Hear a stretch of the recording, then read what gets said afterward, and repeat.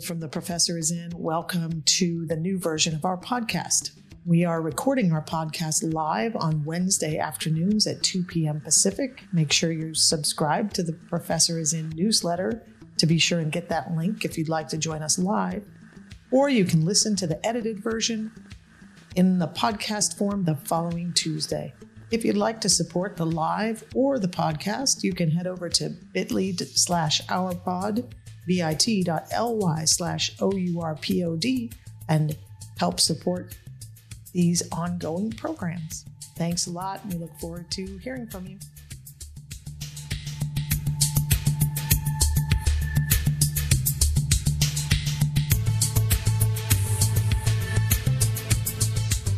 Welcome to The Professor is In Wednesday live and following Tuesday podcast. I am Kel Weinhold of The Professor is In. And I am Dr. Karen Kelsky of The Professor is In. And we are happy to greet you every week on webinar or Facebook. And you can find the link to Zoom on the Facebook page or in email. It's everywhere. And join us at 2 p.m. Pacific for the live version of this, or you can, as you may be doing now, listen to the podcast on the following Tuesday. And the topic of today is managing, surviving, navigating your first couple of years in fill in the blank. Mm-hmm. I thought it was actually managing academia per se, specifically academia. Oh yeah, sorry. I meant your first year in, when I did fill in the blank, I meant, in my head, I meant graduate school, pre-tenure, tenure. Okay. The reason that we're talking about that is because we did a survey and discovered that many of our readers and email newsletter subscribers really wanted more content about just like being in academia, how to make it work. So how to make it work for you. And speaking of the survey was part of, if you are subscribed to the Professor is In newsletter, and even if you subscribe now, if you are not yet, when you subscribe, you are automatically put into an automated email series that gives you a month free advice on 4 topics: productivity, increasing your acceptance rate, the academic job market, and leaving the academy. So the people who do that also then gets an email asking a little bit of a survey about that and their needs and wants. And we really heard people today say, can you just tell us how to make it through this? Please, please. Which I feel barely up to the task. I don't know about you. Yeah, I mean, right? Yeah. So tomorrow morning, I am giving a virtual talk at a conference, a grad student conference for grad students in the field of design. And they asked me to speak about valuing yourself in knowing your own value in academia. And I was just going over the slides to that right before this. And I think that it is very much relevant to surviving. It's very much the key to survival, I think, in a way, especially right now, because when you know your own value, you have a sense of your own value, which this is not just a black or white thing, like you know it or you don't know it. That's not how it works. It's like you have a vague sense of it. You kind of sometimes act accordingly. Oftentimes you don't. You just keep trying. So it's a stumbling in the dark process. Basically, if you know your own value and if you're working toward living like you know your own value, it does prevent a certain level of exploitation and overwork. Right. It mitigates against that. So go ahead, Karen. That was really interesting what you were talking about. Well, I was just going to give a little tiny example of when I started painting the ridiculous bunny paintings, and there was no reason whatsoever that I should have wanted to do those. And there was a lot of other work that I could have been doing that would have been more in line with, my professional aspirations and goals and money making. But some impulse deep inside me, like literally would not be denied. It was like, you will paint these and you will paint these now. Mm-hmm. And so if I had really said I should be developing webinars for The Professor is In, and I should be, doing marketing, and I should be, that would have been what I should have done. But instead, what I wanted to do was paint those ridiculous paintings. And the fact is, I still don't entirely understand why I painted those. And I'm not even sure if I'm going to paint anymore. I really don't know.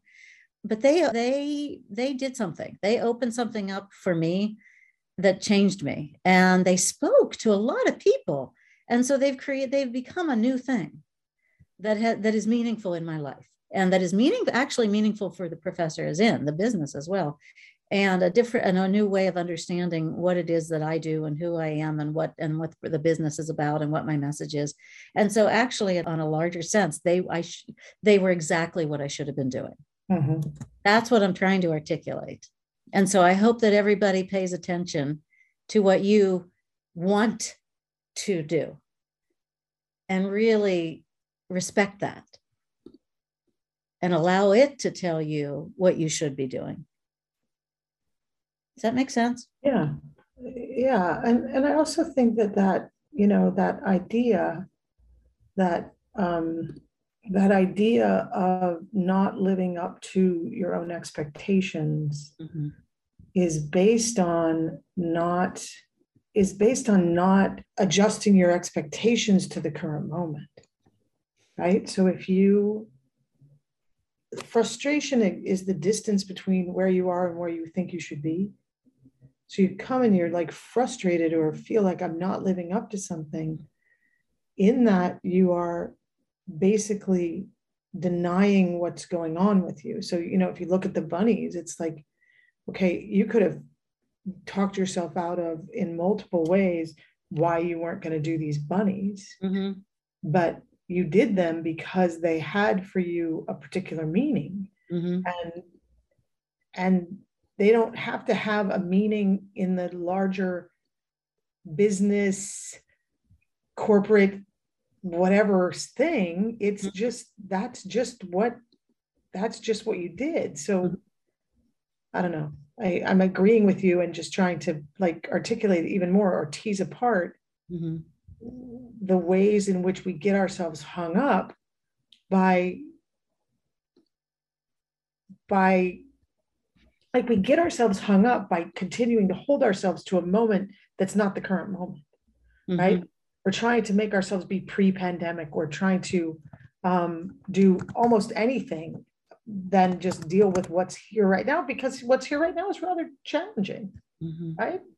So it's much easier just to say, I'm just going to go back and I don't know. I'm not being particularly articulate. No, I think it's and I mean in the end it gets down to fetishizing productivity.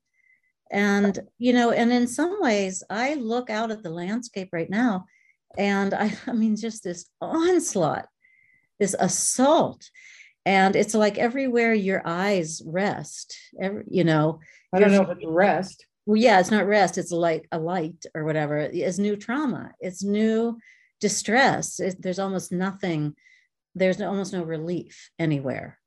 And so wherever you find relief, if that's what you quote unquote want to be doing, whether that's like, I just feel compelled to do yoga, I feel compelled to walk out in the forest, I feel compelled to immerse myself in painting absurd little paintings, like these, our brains are crying out for this. Right. And so are our hearts, actually. So I realize these are not exactly a path to tenure.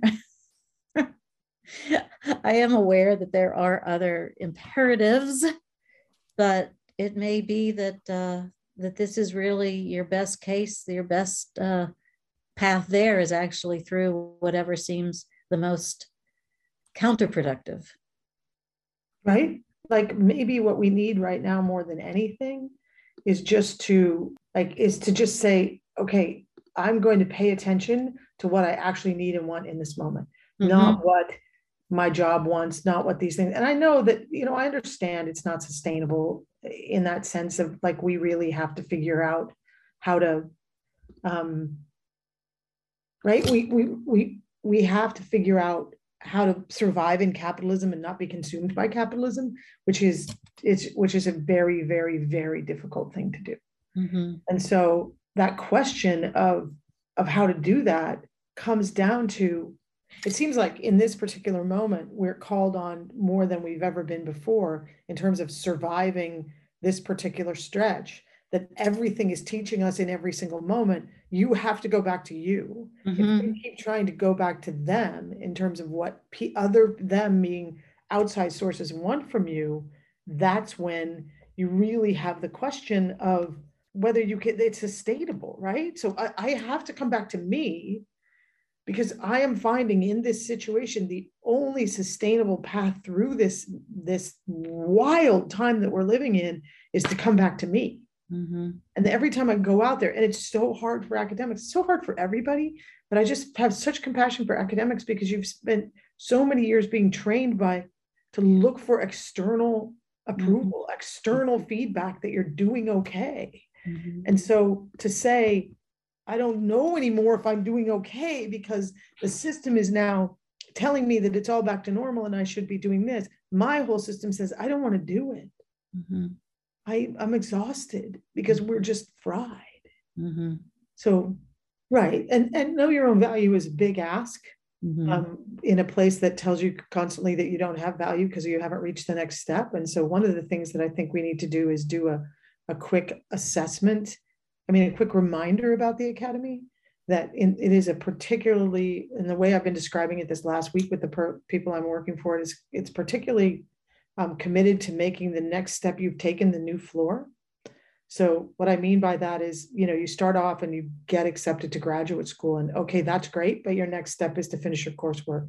And then you get there, and that's the new floor. We're no longer going to recognize that you did your coursework. Now you need to do your field work, or do your comps, I should say, or then there's this and this. And every single time you get to that level, you just move the floor up. So there's never any recognition that you've climbed stairs. And you said it so brilliantly last week or the week before about your Japanese skills. I don't get any credit for my Japanese skills among Japan scholars because everybody has Japanese skills. So you just erase as an accomplishment because everybody else is there. So I think that when we think about that coming into a new position, right? So if I'm coming into graduate school, or I'm coming into my first couple of years on the tenure track, any one of those things, it's really super hard to manage your sense of movement and your sense of accomplishment when every single accomplishment you make is erased. And I'm absolutely confident in that answer. I went way off topic from what you were talking about because I lost track of it, but I'm just making that point. So I've lost the thread. I'm sorry. Well, no, though, because so I am continually these days thinking about the people who are all over Twitter right now saying, oh, I just got accepted to a PhD program. It's incredible. I'm going to be a doctor.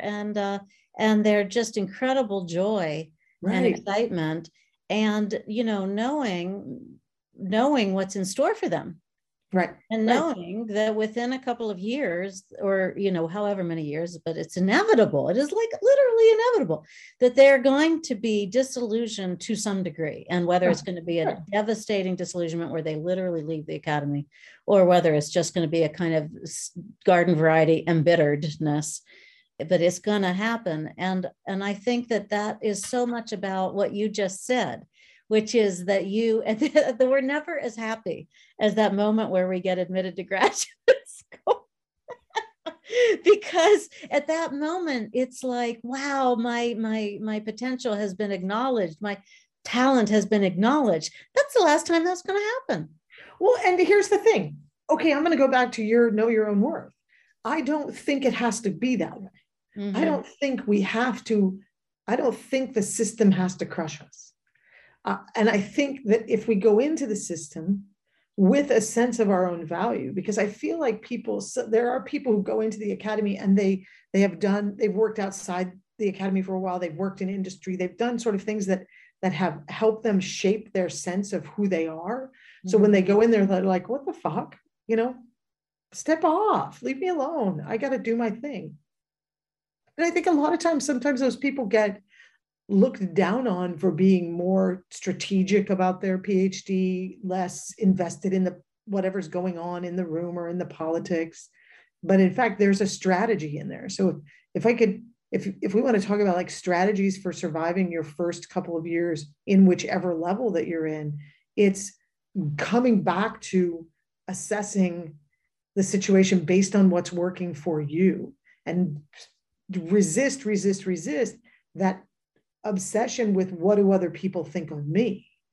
Right. And that happens in graduate school, the sort of mentorship model, the cloying thing that happens with graduate students about like trying to make themselves invaluable to their mentors. And I'm not dissing graduate school students there, by the way. That sounds kind of negative about graduate students. That's just the way the system's set up, right? The hierarchy thing makes you kind of want to chase that affection or approval. And then you get on the tenure track and you sort of like everything, you start to think every single thing you're doing affects your tenure, how you talk to that person, what you wore in class, what the pace of all your publications, all of it.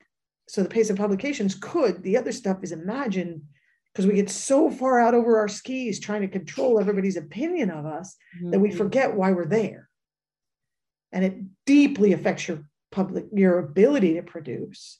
But I just think it's worth it to go back to what you said, is like, know your own worth and your own value as you step into that first new step. And sometimes, in terms of what I am going to say at my event tomorrow, in my talk tomorrow, and reminding myself of that, is sometimes just some scripts are all you need, some speaking scripts, because they're so shocking and they're so difficult when you actually do them. So jumping, right into one of those, it would be like, no, I'm not available to serve on that committee. Right. No, I cannot have the manuscript to you by May 1st, but I can have it to you by June 1st. Right. And that's a perfect... Did people listening, do you guys realize you're entitled to do that? You're completely entitled to do that. Now, I just want to qualify that. You also have to understand the politics of your department and what it means to say no to being on a committee or those sort of things. You just can't, most places you can't wholeheartedly just sweep through without recognizing that. Well, you have to say yes to some things. Right. But I just feel like people get so tied up in, I have to do everything you ask of me, that they're not strategic in what they're saying, right? They're not saying, okay, here's the strategy. I need to build relationships. I need to do this. I need to do that. And instead, it's just like, I must do everything that's ever asked of me, or I will not get tenure. Or I must do everything I've ever asked of me, or I won't get a good letter when I want to get a job. Or we need to do everything that's asked of me post tenure, or I won't get to full, or I won't get that administrative position. So there's a whole bunch of ceasing to recognize what you bring to the table in an attempt to get everybody to like you, because you're afraid of their power over you. And they do have power over you. I'm not pretending that letters don't matter and tenure committees don't matter. They do. I just watch people the needle go way over to the other side, because they lose their sense of self. So if I was going to give one piece of advice for surviving your first year or two in either the beginning of the PhD or the tenure track, and to be honest, even in tenure, it's for you to create communities that ground you back in real life, that you maintain. I think of it sometimes like, how like really, really famous people have people that have been their friends since before they were famous, because they can trust that those people were their friends because they were their friends, not because they're, whoever. And I think that we need that. The academy will suck you in and away from that, and it tell the whole story of, your mind, your intellect, your everything are so much greater than this thing. And you lose your community, and that community will keep your feet grounded in saying, that's a really weird thing for someone to ask of you. Like that's not okay for that advisor to say that to you. Although by the same token, it's helpful for your committee. Wait, you said community, which is invaluable, but also to have a no committee Yes. of fellow academics, because nobody understands academia and these pressures like except for other academics, and your friends in your community are fantastic, but they just don't get it. And something as simple as, well, why would you write an article if you don't get paid for it? Right. Well, I mean, we do. That's our model, for better or worse. We write scholarly articles. We don't get paid for them, but we get paid in indirect ways. They allow us to continue drawing our salary. We, get tenure, we get job security, all these things. But, people outside don't understand that. And that's okay. They don't have to. But for you to make these educated choices, you kind of need people who do understand that it is not an idiotic choice to focus on writing your article for no pay, because actually that article is probably the single most important thing you'll be doing. Right. And I think for those of you who don't, are coming in and not really understanding what we mean by a no committee, this is something that we both coach to, and that I work in the groups that I coach with. They serve for that for each other, but it's basically having fellow academics who have been through the experience and can say, hey, what do you think about this? Having a tenured person, the person who's gone to the other side and can, first of all, having a person who's finished a dissertation who can tell you that the dissertation is just a hurdle and quit being so freaking precious about it and just get it done. Have those people on your no committee if you haven't made it. So make sure there's somebody in the step ahead of you who can say, no. Don't serve on that committee. Serve on this committee. Mm-hmm. But it's good to have a committee of people that you can just come to and say, hey, this is what I have. This is what they're saying. They're asking me if I should do. And if everybody goes like this is no. You have to trust it. And that's the hard part, is people will say, well, you don't really understand because my department. Yes, I do. Yeah. Yes, I do. So, yeah. And it really, and here's the thing about the people ahead of us, that having someone ahead of you in your own department may not be a smart strategic move. Having somebody ahead of you in a different department in the same university, having someone ahead of you who's been through it in a similar university. I know there are a lot of good mentors out there, but I am loath to have people have their mentor be that person unless they know they're good. But if you've ever had bad advice from your mentor, then figure someone else out. We have two questions on the Facebook page asking about postdoctoral fellowships. And I'm not, to be honest, because two of you have asked me about them, I'm not quite sure what your question is. Someone says, a little insight into postdoctoral fellowships. Most people in graduate school learn about the nitty-gritty quite late. I would like to know if you could please clarify for us, what are you asking about postdocs? And if you're asking about whether our advice is the same, good heavens, yes. I mean, it's almost more so on a postdoc, because a postdoc is temporary and you have to make that work for you. You have to come out of that postdoc. Postdocs can be quite treacherous, because if they're a 1-year postdoc, and I know STEM postdocs and humanities, social science are very different things, but in a humanities, social science postdoc, oftentimes they're just 1 year, and you get there, but it's August and you're just starting, but you're already applying for jobs for the following fall, and you've only just started the postdoc. So you haven't benefited from the postdoc at all, yet you're putting it on your CV for applications for the jobs that start the next year. And then if you spend a bunch of time, say in the fall semester, working on your job applications, and you think, oh, I have this entire year of writing time, that year disappears like this. And pretty soon it's spring semester, and you realize, oh my God, I haven't done a single thing I thought I was going to do in this postdoc. And yet, just to bring it full circle, the people who are reading your applications are saying, oh, she has a postdoc. So they have now a higher expectation of your productivity and your publications. So postdocs, that's why they're treacherous, is because you get into this complicated timing expectation thing. And so it's really important to put your head down and front load publishing, writing, research, writing, publishing in the beginning of that postdoc so that you really get in that habit and have something to show for it quickly by the time you need it for the job market that follows. Which really speaks to one of the other sort of strategies or key pieces of advice for anybody in any beginning in any position is the absolute necessity for a plan.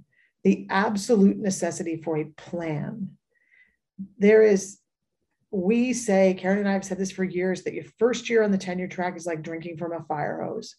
You go in there thinking, graduate school's been so hard, this has been so difficult. Finally, I have a job. Finally, I'm going to be able to just like get a grip. And what you find is that there are so many levels of new information coming at you that it is extremely difficult to just get through the year.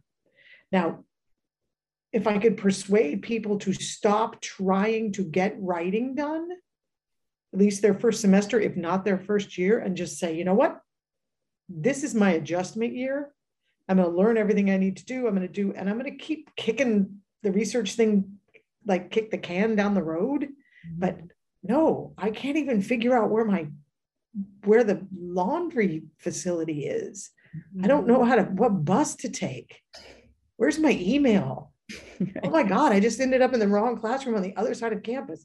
Mm-hmm. Oh my God, I'm on a massive ag campus and it takes me 25 minutes to walk between classes. Mm-hmm. How is this happening to me? I have the wrong shoes. There's just so much to learn. The same thing in graduate school. There's so much to learn. There's so much. It's like you're a new kid, like you're a little kid just absorbing so much information so fast. Give yourself a little bit of a break. Now, that's where the postdoc, give yourself a little bit of a break, but the postdoc really also reveals you have to have a plan. You can't just go into any one of those things and say, I'm just going to coast through this. It's what's your plan for that first year. Mm-hmm. It's your plan for your first year on the tenure track. And the way that you do that is by facing the reality of your situation, right? So you say, this is a postdoc. I also have to apply for jobs. I'm also supposed to speak at this colloquium. I also need to do this. All right. So this is what I have to devote every day to writing. This is what I have to devote to this. This is what I have to devote to that. And not wait for it to all become clear to you. It's like you're taking the thing that's clear and doing it, and then you're waiting in the maelstrom and you're grabbing another thing, and then you're grabbing another thing until pretty soon you have something solid to stand on. But you can't just stand there and wait for like, this is going to make sense someday, right? No.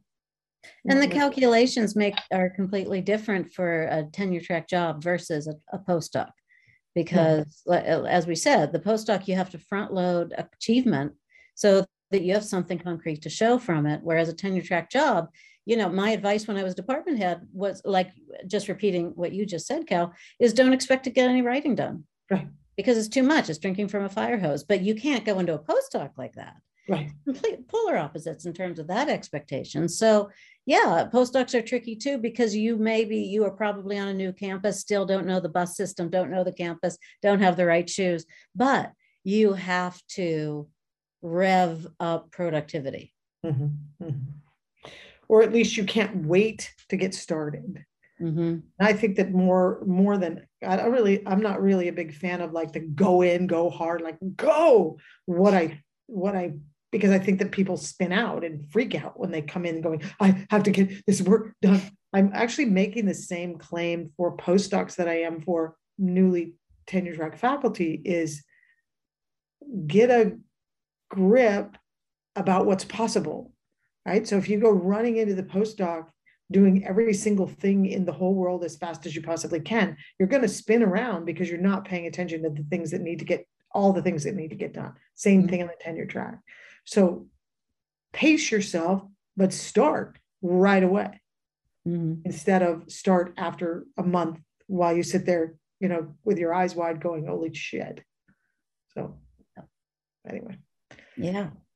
So first bit of advice, keep your community close. Second bit of advice, get a realistic plan, and you can get a realistic plan by talking to people who've been there before. Mm-hmm. And third piece of advice, it is okay to say no. Yes. Selectively and strategically. And saying yes to everything is not a path to success. Even though your fear brain, your lizard brain may be telling you that, your lizard brain is wrong. Very wrong. And they won't like you more and be more likely to vote for your tenure because you martyred yourself with excessive teaching and excessive service. They're going to like, quote unquote, like you more at the point of third year review and tenure when you show them a CV that's packed full of articles. Well, when you show them a CV that matches the expectations for the university, because not every university is about how many articles you publish. So you have to be really strategic about what is this. Most of them are, including the ones that don't appear to be. Right. I'm just saying, I think sometimes people at teaching universities, the teaching universities that are expecting you to have 3 articles by the time you come up for tenure, get really caught up in comparing themselves to their cohort, their graduate school cohort. Somebody who's working at an entirely different university is producing more articles in the same field. And then they get in a spin out because they're not being as productive, quote unquote, productive, failing to see teaching as a product. And end up scrambling to try to do more than is reasonable for their job or the time that they have. And it kind of goes back to what we were talking about before we started the actual recording of this, is like, what are you capable of doing with yourself in this moment?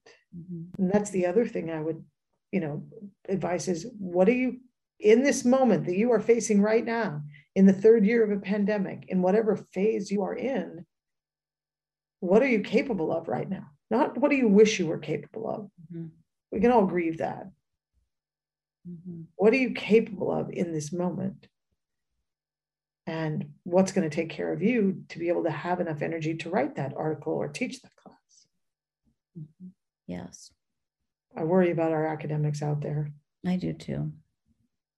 And that kind of brings us back to where we started with the impulses, the impulses to do things that are not, quote unquote, productive. And, just more and more. I wish I had the tweet in front of me. I think I should. I did show it to you, Cal.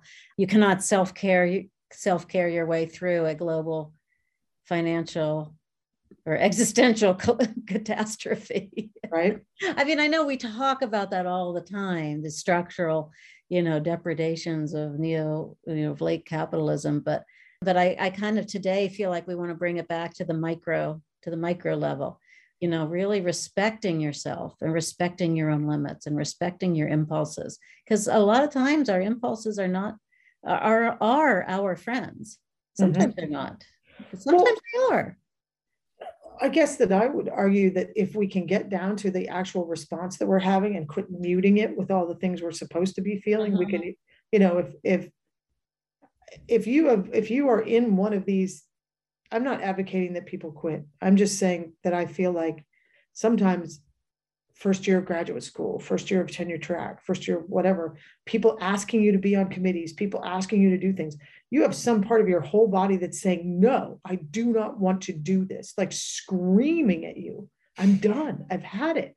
And we shove that back down and say, well, you just need to march on.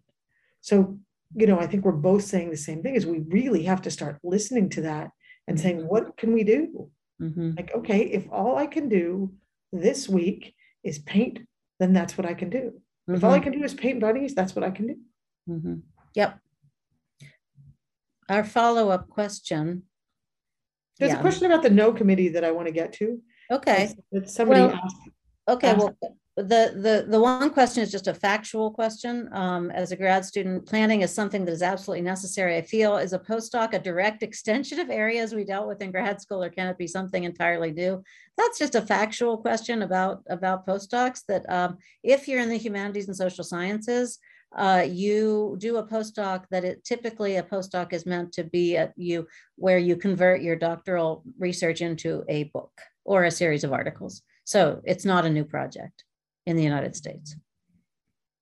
European postdocs, though, they expect you to launch a brand new project.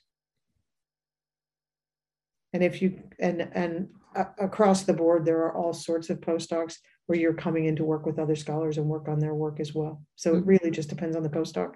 You can't really say a blanket statement about what postdocs or what, because it depends on the field, it depends on the country, it depends on the thing that it's defined as. I mean, there are postdocs that are really all about finishing a book, and there are postdocs that are all about joining a group of scholars to chat, to dig into questions of that institute and of that place. And your research is about that, but it's super hard to move your own work forward in that. So it depends. So what was the thing you wanted to talk about? I was just going back to the thing that we were talking about, which is the sort of how to manage it all in the no committees. And there was a question about how I have certainly said before to remember that your department mates aren't necessarily your friends.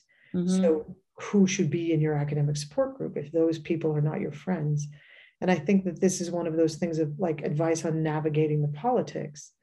If we can get ourselves grounded enough and our feet on the ground enough, we can assess really quickly who's undermining us and who's not. I see patterns in academics where those people who kind of undermine and diss and belittle us become the people that we chase to try to get their approval. So we ask them their opinion and we ask them for their feedback when they've told us right at the very beginning who they are. And so what I would say about making your colleagues your academic support group is when people tell you who they are, believe them, to quote Dr. Maya Angelou. Remember, believe them. So pay attention. Sometimes you can meet amazing people and have amazing friends in your department. Other times you will meet people in other parts of your university. And so you have to pay attention to what that instinct that we're talking about is saying. And if you know you have a propensity to chase the approval of people who are unkind to you, and then those are the first people you reject from your committee. Although honestly, that takes a lot of therapy to recognize that, because I don't think it's easy at all to recognize that you chase the approval of people who are unkind to you. Well, especially in a system that glorifies that, right? Right, that glorifies that, yeah. Right. I know. Did I say it was easy? No. I'm sorry, I lied. No. Yeah, well, a lot of campuses have mentorship programs that will link you with somebody outside your department, and that's really great because they can be a better mentor in many ways because they don't have any direct supervisory whatever authority over you, so they can just be a resource. So that's great, but you can create that yourself. You don't have to wait for the university to do that for you if they don't have a program like that. You can attend things that the campus, different events and workshops that the campus offers, and little by little build out a community of people who are the kind of people who are generous with their advice and support. And I think also that in terms of this building a community, that we can get very, very discipline focused, and like I need to have a community of people who are all in my field of, philosophy, studying logic, or my field of, sociology, and I'm looking at corporate structures. You don't. What you need to do is find someone who is going through the same thing you are.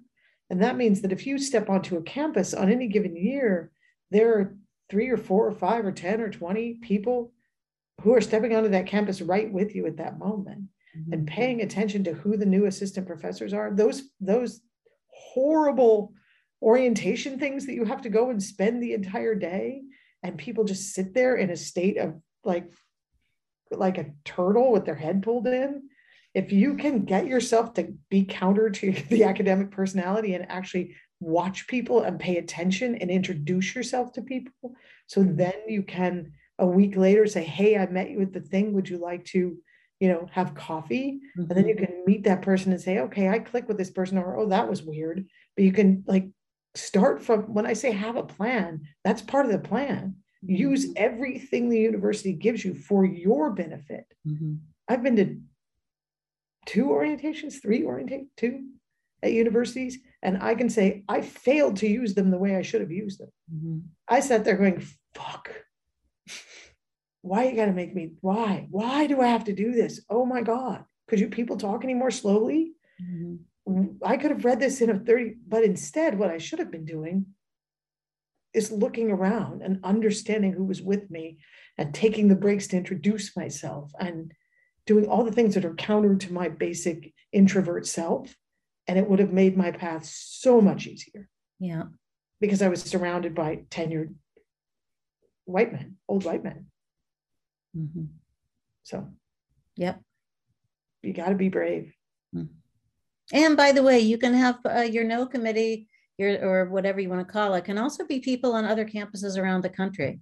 Mm-hmm. There's nothing preventing that either. So don't think too narrowly or rigidly about, or too locally about who's available, because the kind of challenges that assistant professors face are in many ways universal across tenure track positions around, universally. And then of course there are the local politics. So you kind of need both, really. You kind of need the big picture, here's how to publish, here's how to get into that major journal, here's which conference to go to, which one not to go to, okay, what to do when you're at the conference. That's the big picture stuff. You totally need that. And then avoid that guy. Yeah. Don't be in a room alone with that guy. Right. Don't count on that guy. Don't serve on that committee. So the local as well. Mm-hmm. All right. So barring any additional questions, I think we have some kind of popcorn machine that we have bounced around to a multitude of topics today. I think it's all under the banner of things to think about, how to navigate those rocky times. And it relates to everybody right now, because it's a lot of rocky times. Yes. And everyone who's here now, if you want to drop us a note about topics or thematics you'd like us to talk about moving forward, please do. We will totally look at those. And we will look at those even if you're not here now and you're listening on the podcast. Oh, yeah, absolutely. Yeah. All right. Thank you very much for joining us, everybody. We will see you next Wednesday when we will be back on the West. We will be back. Bye. Bye.